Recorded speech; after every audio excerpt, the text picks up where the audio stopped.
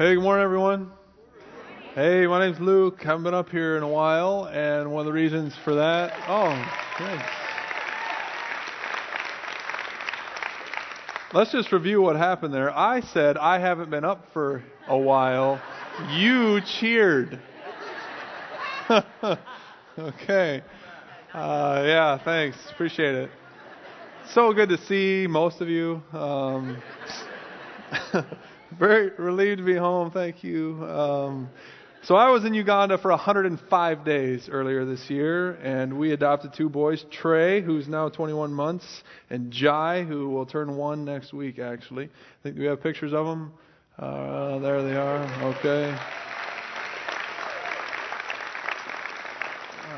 They look good now. Each of them was abandoned earlier in their life. Trey, when he was believed to be about 6 months old, he was found on the side of the road in a very busy part of downtown Kampala, very weak and malnourished. And Jai was found a little north of the city, out a ways, in a trash bag with his umbilical cord still attached. So believed he was just a day or two old.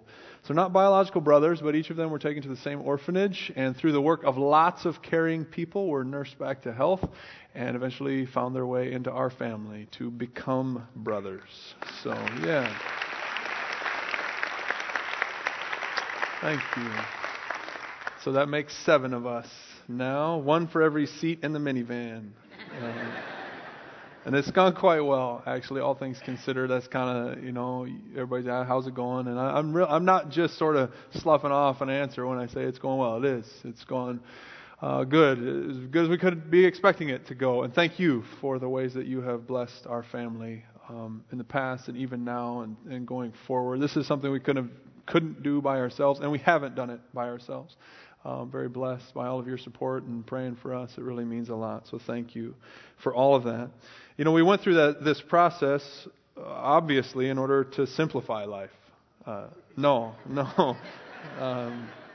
5 kids, 8 and under. Real simple. I don't know if I'm any better at living simply than Nate or Ben have said that they were. You probably aren't either, right? And that's why we're doing this series. Simplify. Sounds good, doesn't it? Sounds very refreshing. I think there's something quite attractive about the thought of being less cluttered and more focused, less busy and more at peace, less distracted and more deeply connected to God and to those people around us who mean the most to us. That's where this series is aiming us. Drawing from a book called Simplify, written by Bill Hybels. Maybe you've picked it up. A lot of us are in group studies as well, talking about it each week, going through the material. And that's led us this week to this simplifying challenge: spend wisely. Good, we're talking about money. I'm sure you're delighted. Everyone loves when church talks about money. Well, if you got some preconceptions, maybe just put them on hold for a little bit, and we'll see if we can get somewhere helpful today. Because I think acting wisely is good, right? Exercising wisdom with regard to our finances in particular is something worth pursuing, I think. So let's see if we can find some wisdom. A little Bible quiz to start off with. If you were going to the Bible looking for wisdom, what part of the Bible is known for its wisdom, full of wise sayings and practical advice? Proverbs, right? 31 of them in all. Maybe you've read some of them. Collection of these wise, short, pithy sayings. That's kind of what a Proverbs is. And the book opens by saying, these are the Proverbs of who? Solomon, King Solomon, that is, king of Israel, mid-900s BC. Seems that he wrote most of Proverbs.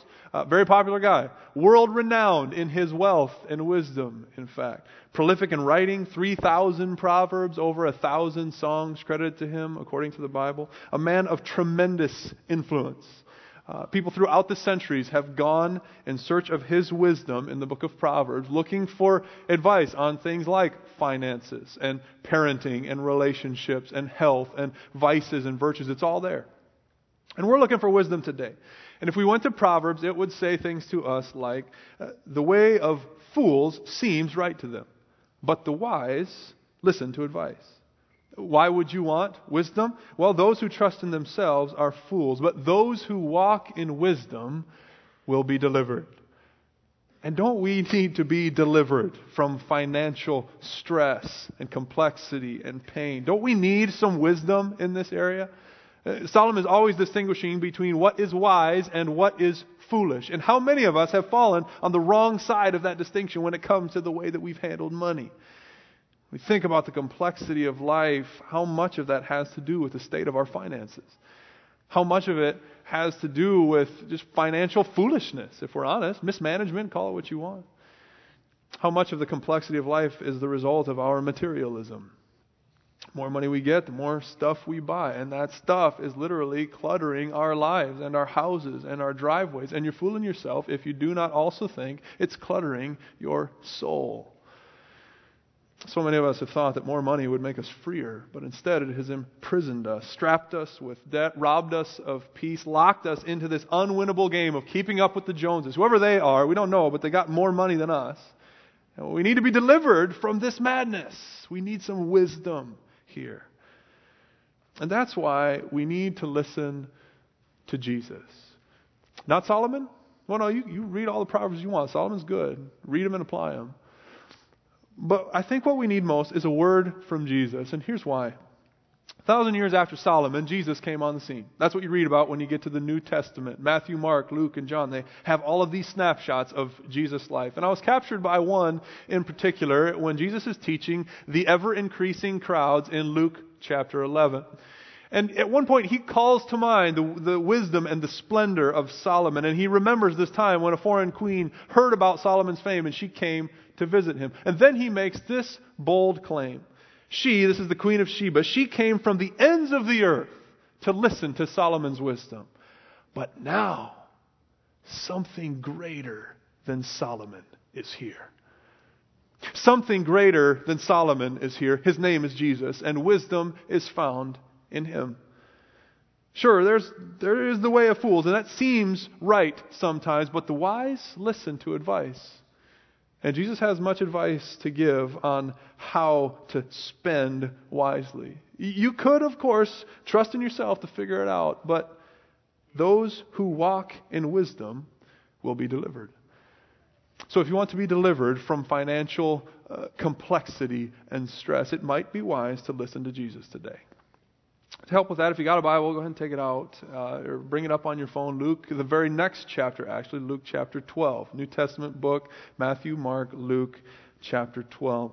Verse 1 sets the scene there. It said, a crowd of many thousands had gathered, so much so they were trampling on each other.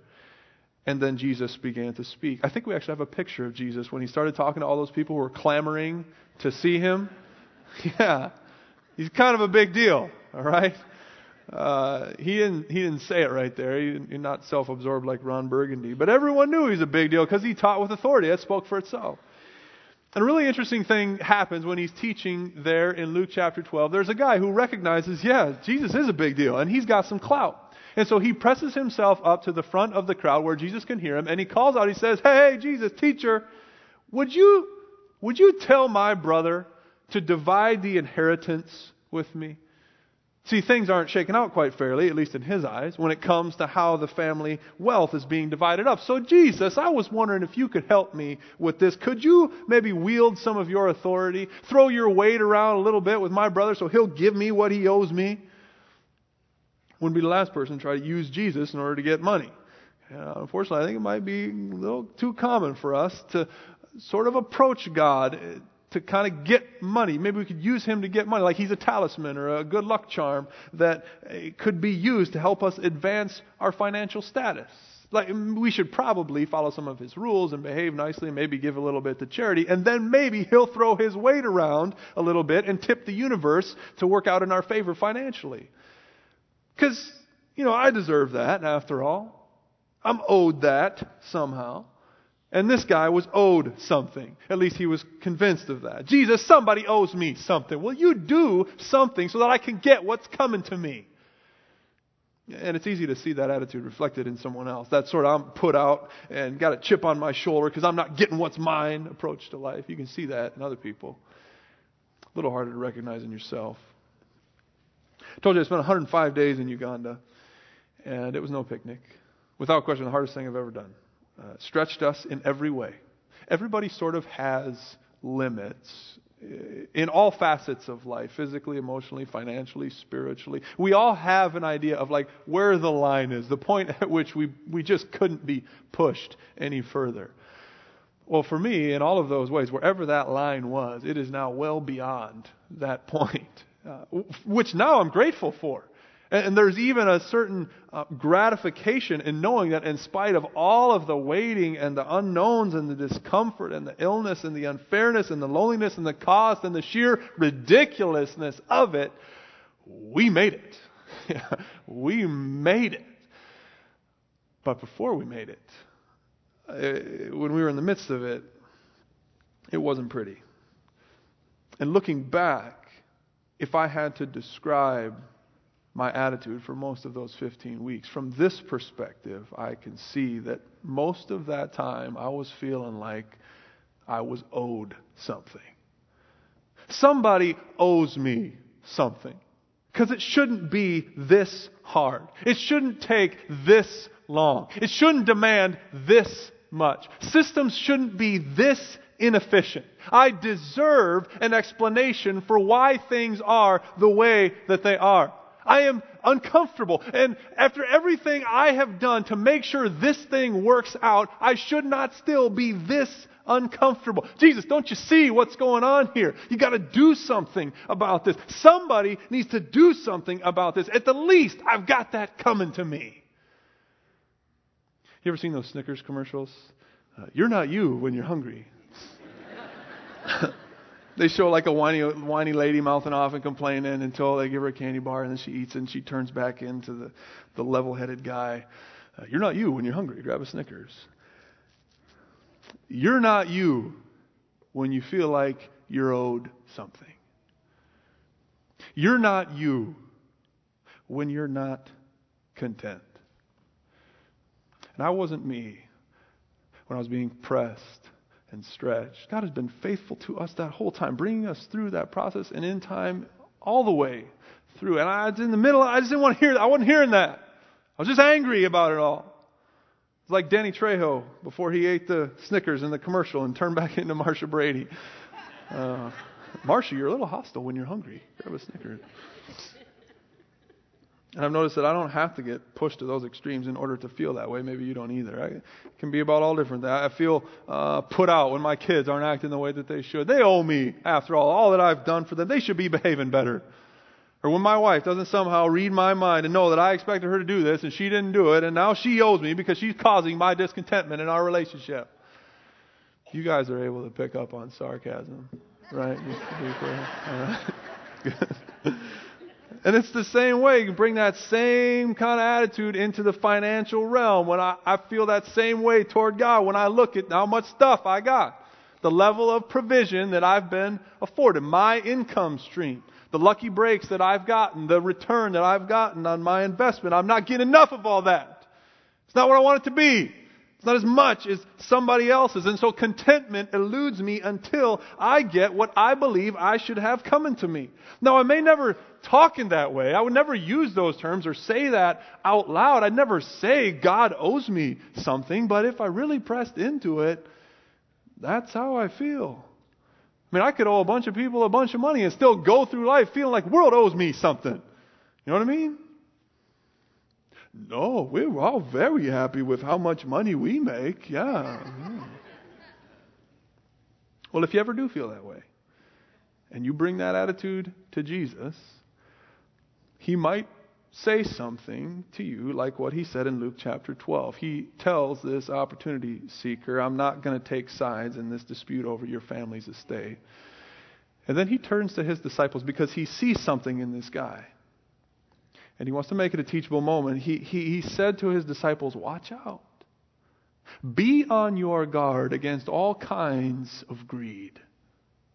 For life does not consist in the abundance of possessions. Beware. You ever see one of those signs up? Beware. High voltage wires. Don't touch them or it'll be the last thing you touch. Beware. There is a dog behind this fence that will chew your leg off.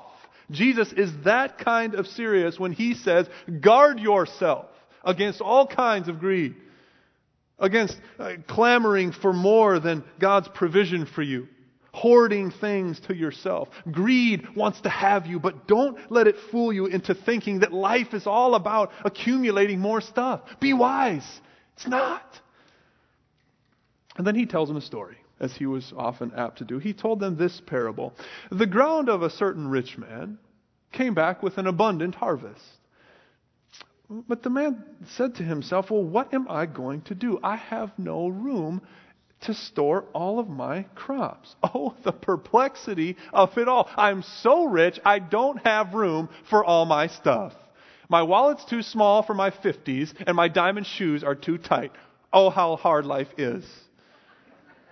But you don't have to have diamond shoes in order to be burdened by the complexity that comes with having too much stuff, right? How are we going to solve that? Well, here's what this guy did. He said, here's what I'll do. I'll tear down my barns and build bigger ones, and that's where I'll store my surplus grain. Interesting. Whose grain? How quickly he calls it his when he didn't make the ground or the seed or the sun or the rain that caused it to grow and produce the harvest that he obviously didn't even anticipate. But now that it's mine, I better build bigger barns. And I'll say to myself, now you've got plenty. Plenty of grain stored up for many years. Take it easy. Eat, drink, and be merry. Life will be so good then.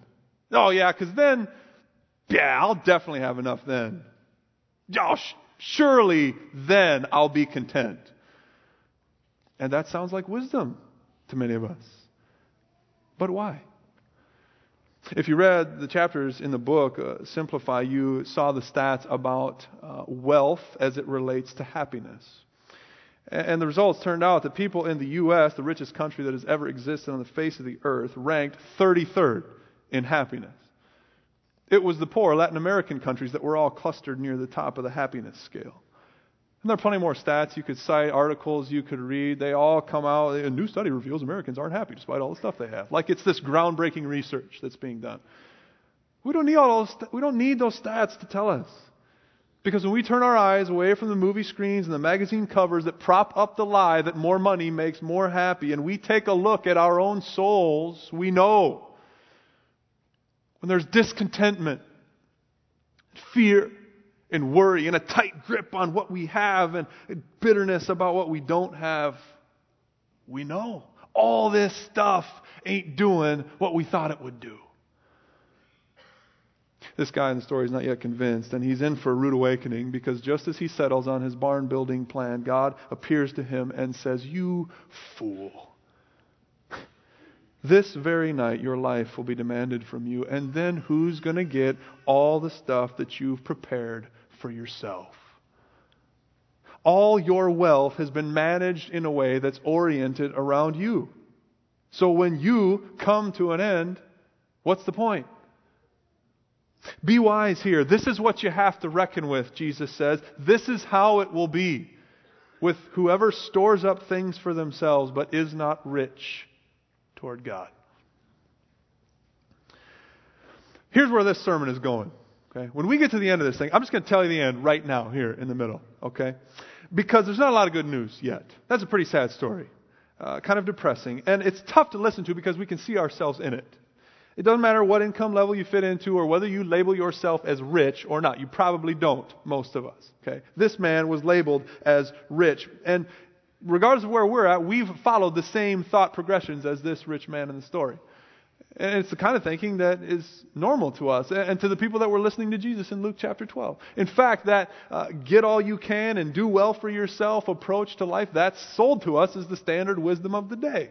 And so when Jesus looks at that and calls it foolish, it stings. And it can make us feel guilty. And oftentimes we take that guilt and try to make that the motivator for putting into practice the kinds of things I'm going to end this sermon with. Okay? Because I'm not going to say anything new. I don't have anything new to say with regard to how God coaches us to manage money. Okay? When we get to the end, I'm going to tell you, try the tithe, if you're not doing it already. The tithe, in the story of God's people, recorded in the Bible, was an outward expression of an inner commitment. For all of those people who said, our God is the Lord, and we serve Him only, we trust Him, we love Him, we worship Him. Well, one critical, tangible way that they expressed that devotion was to take the first 10% of whatever their income was and release it into God's hands. They lived on the 90%. It was a faith step, required trust. But it was something that in a famous part of the book of Malachi, God even says, try me, test me in this. Offer the whole tithe and watch as I pour out blessings from heaven and supply your needs. It's not a problem for me. You trust me. You can thrive on 90%. Okay? Surprise, I'm going to tell you, try that. At the end, I'm going to tell you, live below your potential lifestyle for the good of others. Okay? Now, tithing is actually one way to do that. But going even a little further here, like the tithe, this applies to all of us, regardless of your income level. Your income, however big or small it is, affords you a certain kind of lifestyle. And what I'm going to tell you is to shoot lower. We don't all have to live at the same level, but don't grasp for the absolute highest level that you can achieve. Do not realize your potential, at least when it comes to accumulating for yourself. And particularly pushing this on those who maybe are already tithing, already being faithful with that. You might be at your limit at 10%. But just so you don't kind of, check a box and, I tithe and now I'm done thinking about it. It may also be true that 10% is a basement for you. And that there is more that you could put into play for God's purposes if you were willing to sacrifice the lifestyle that you could afford. Surprise, when we get to the end, I'm going to tell you, save money. Bill Hybels talks about this as paying yourself. Save for when the storms come, because they're going to come, so be wise. Hybels says 10%, which is not bad advice. So he would actually say live on 80. Tithe 10, save 10, live on 80. Now to me, those are priority decisions. Commitments that if you make them, they're going to dictate how the rest of your financial situation plays out and how you respond to the other kinds of things that you won't be surprised to hear me say. Freeze unnecessary spending. Stop buying stuff you don't need. Decrease your debt. Pay off what you owe. And don't increase your debt load. And really, what are we talking about here? We're talking about living within your limits. And then I'm going to say, devote your work life to God. Make Him Lord in that arena. Now, this doesn't mean you have to underachieve or settle for less, a bad job or a low-paying job. No, you pursue your passion. Go after it. You might do an unfun job that pays the bills, and you pursue your passions in other ways. You supplement that. Maybe you be creative and you try to turn that into a money-making engine. Maybe it works, maybe it doesn't, but take chances. Succeed. Make a ton of money. Get promoted. Do whatever you do for work while maintaining the other priorities that we're talking about. That's where we're going. Those are the kind of things that I'm going to say at the end. And none of it's new, none of it's stuff that I made up. And none of it is worth doing because you feel guilty. Don't let some preacher shame you into giving to the church. Don't let some preacher shame you into buying the Dodge instead of the Mercedes. But before you go out and do any of that, listen to Jesus to discover the good news that is available to those who heed His wisdom. Jesus didn't tell the story about the rich fool in order to make us sad and guilty. He told it ultimately to set us free, to deliver us from the bonds that material wealth can so easily place on us. There is something so much better for you, which is why He says next, don't worry. Don't worry. I know this kind of stuff might scare you to talk about, but don't worry about your life. What you're going to eat, or about your body, what you're going to wear. For life is more than food, and the body more than clothes. We have lots of worries about our finances. We think it's going to run out. We won't have enough. We'll miss out on the best of life. We won't give the right opportunities to our kids. We have lots of worries, but Jesus, let me free you from that. And He says, get this, look at the ravens. And I don't know, with this group, I'm not sure that works. Don't worry, look at the ravens. I'm not sure you're buying that, but that's what He says. The ravens don't sow or reap. They don't have a storeroom or barn. In fact, they're pretty lackluster. But God feeds them. And how much more valuable are you than birds? Worrying doesn't extend your life. Look at the wildflowers. See how they grow. They don't labor or spin. Yet I tell you, not even Solomon in all of his splendor was clothed like one of these. If that's how God cares for the grass of the field, which is here today and tomorrow is thrown into the fire, how much more will He also clothe you, you of little faith? And don't set your heart on what you're going to eat or drink. The rest of the world runs and worries about all of those things, and your Father knows that you need it. But seek first His kingdom, and all of those other things will be given to you as well. And then He says again, don't be afraid. Don't be afraid, little flock, for your Father is pleased to give you the kingdom. Regardless of what happens with your family estate, your heavenly Father is pleased to enrich you with the goodness of the kingdom. So you can be open-handed with your material stuff. You can do things like sell your possessions and give to the poor.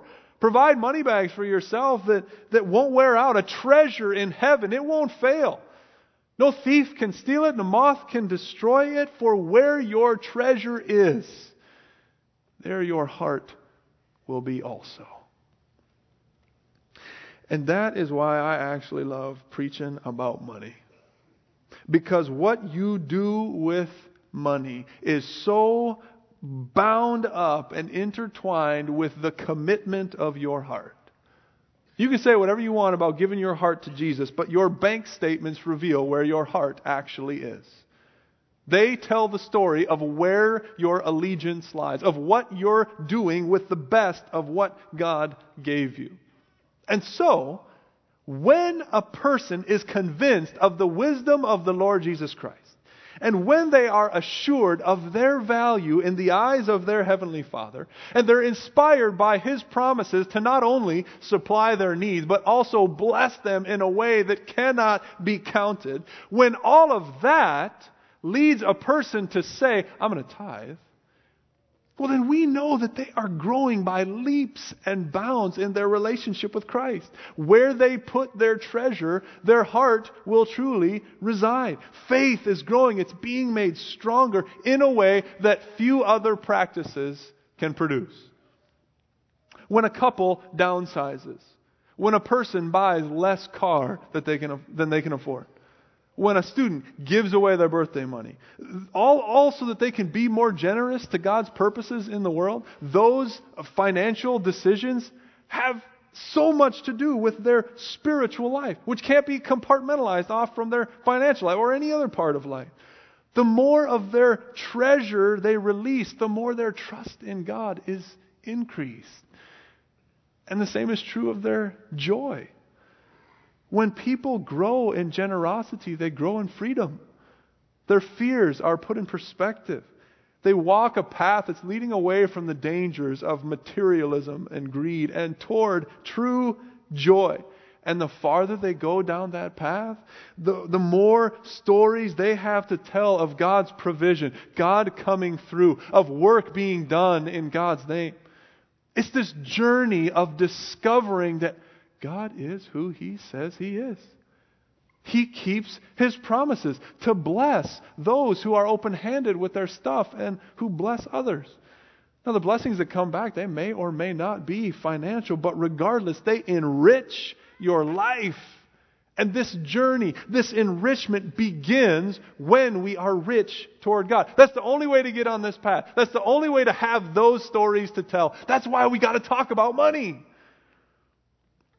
A person releases their treasure to God, and all of a sudden they find their heart all bound up with God's purposes and God's will for the world, and it changes lives, not least of which their own.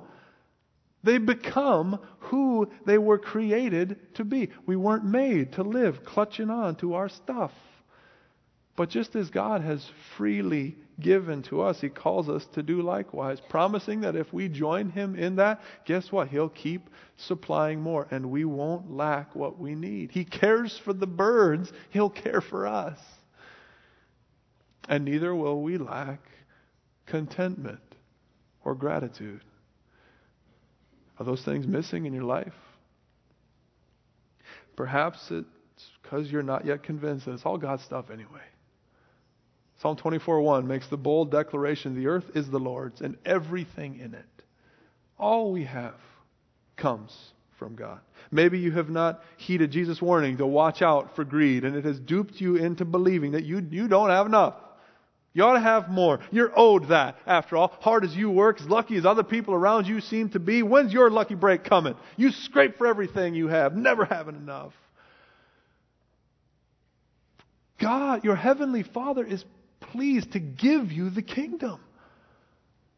You're not you when you're ungrateful. You're not you when you're not content. And that's why we can't afford not to talk about money. The church would be robbing people not to share that wisdom with anybody who would listen. The impetus for giving to the church is not some guilt-inducing plea to fatten the church's coffers. No, the encouragement for all of us to trust God in this very practical and very profound thing is about inviting us into the blessing of God. Giving enriches us. I know it sounds like foolish logic, but Jesus says, no. That's the wisdom that will set you free. It leads to joy and contentment and gratitude. If you want a simple life, then stop chasing after so many things. Simplify your devotion. If you want Jesus to live in your heart, then trust Him with your wallet. Align those things. Seek first the kingdom of God. That's how you simplify. And when you seek first the kingdom, enjoying all the blessings that come with that, you tithe. Take the first 10% of your income and you release it to God's kingdom purposes through the church. I know so many people, so many of us sitting right here who have a story to tell about this. And it might go something like this. I was really hesitant to do that. I just didn't know how all the numbers would work out if I really did that. But then you tried it. And you still don't know how all the numbers are going to work out. But they do. And you're part of something bigger than yourself when you see God's work being done in the world and you have a story to tell about God's faithfulness, and now you will never not tithe. For the rest of us, at what point do you listen to the God who says, try me, test me in this, and see if I will not bless you? When you seek first the kingdom, you choose to live below your potential lifestyle for the good of others. Just like Jesus. The Bible talks about Jesus who was rich, but for our sakes became poor. In the same way, God calls us to voluntarily be poorer than we could otherwise be in order to share with others.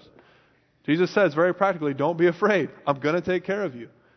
Don't worry about doing something like selling your stuff and giving to the poor. That is exactly the kind of thing that is at the heart of God's kingdom. When you seek first the kingdom, you save too. Like a wise manager, you save in a way that reflects good stewardship and trust. You cut out unnecessary spending. You take a hard look at your bank statements and at the stuff that's cluttering your house. You got to make time to do that. And you simplify. You declutter. You get serious about getting out of debt. You take the next Financial Peace University course when it's offered here. And the contentment taking root in you means you don't go deeper into debt. And when you seek first the kingdom, you make God Lord of your work. You thank Him for the gifts that He's given you, the abilities that you have to work, and you use those to the best of your ability, being then grateful for and faithful with whatever provision comes to you as a result of those efforts.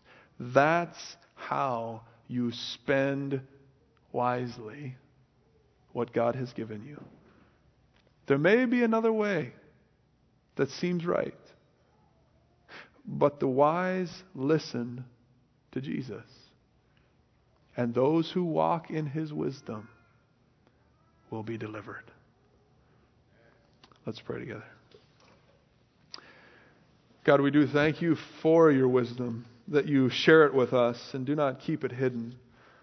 Give us ears to hear what you're trying to say to us today in the midst of a topic that is probably hard to talk about for all of us.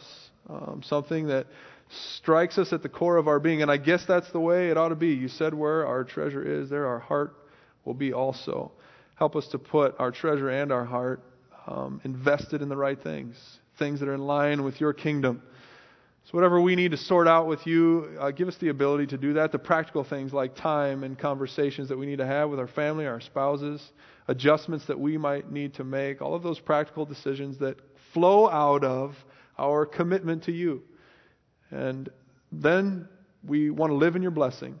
Don't let any of us do this because we feel guilty, but rather let us turn to you and deepen our relationship with you. We know that there's a cost to that, and we're praying for the courage to not just count the cost, but to say yes to you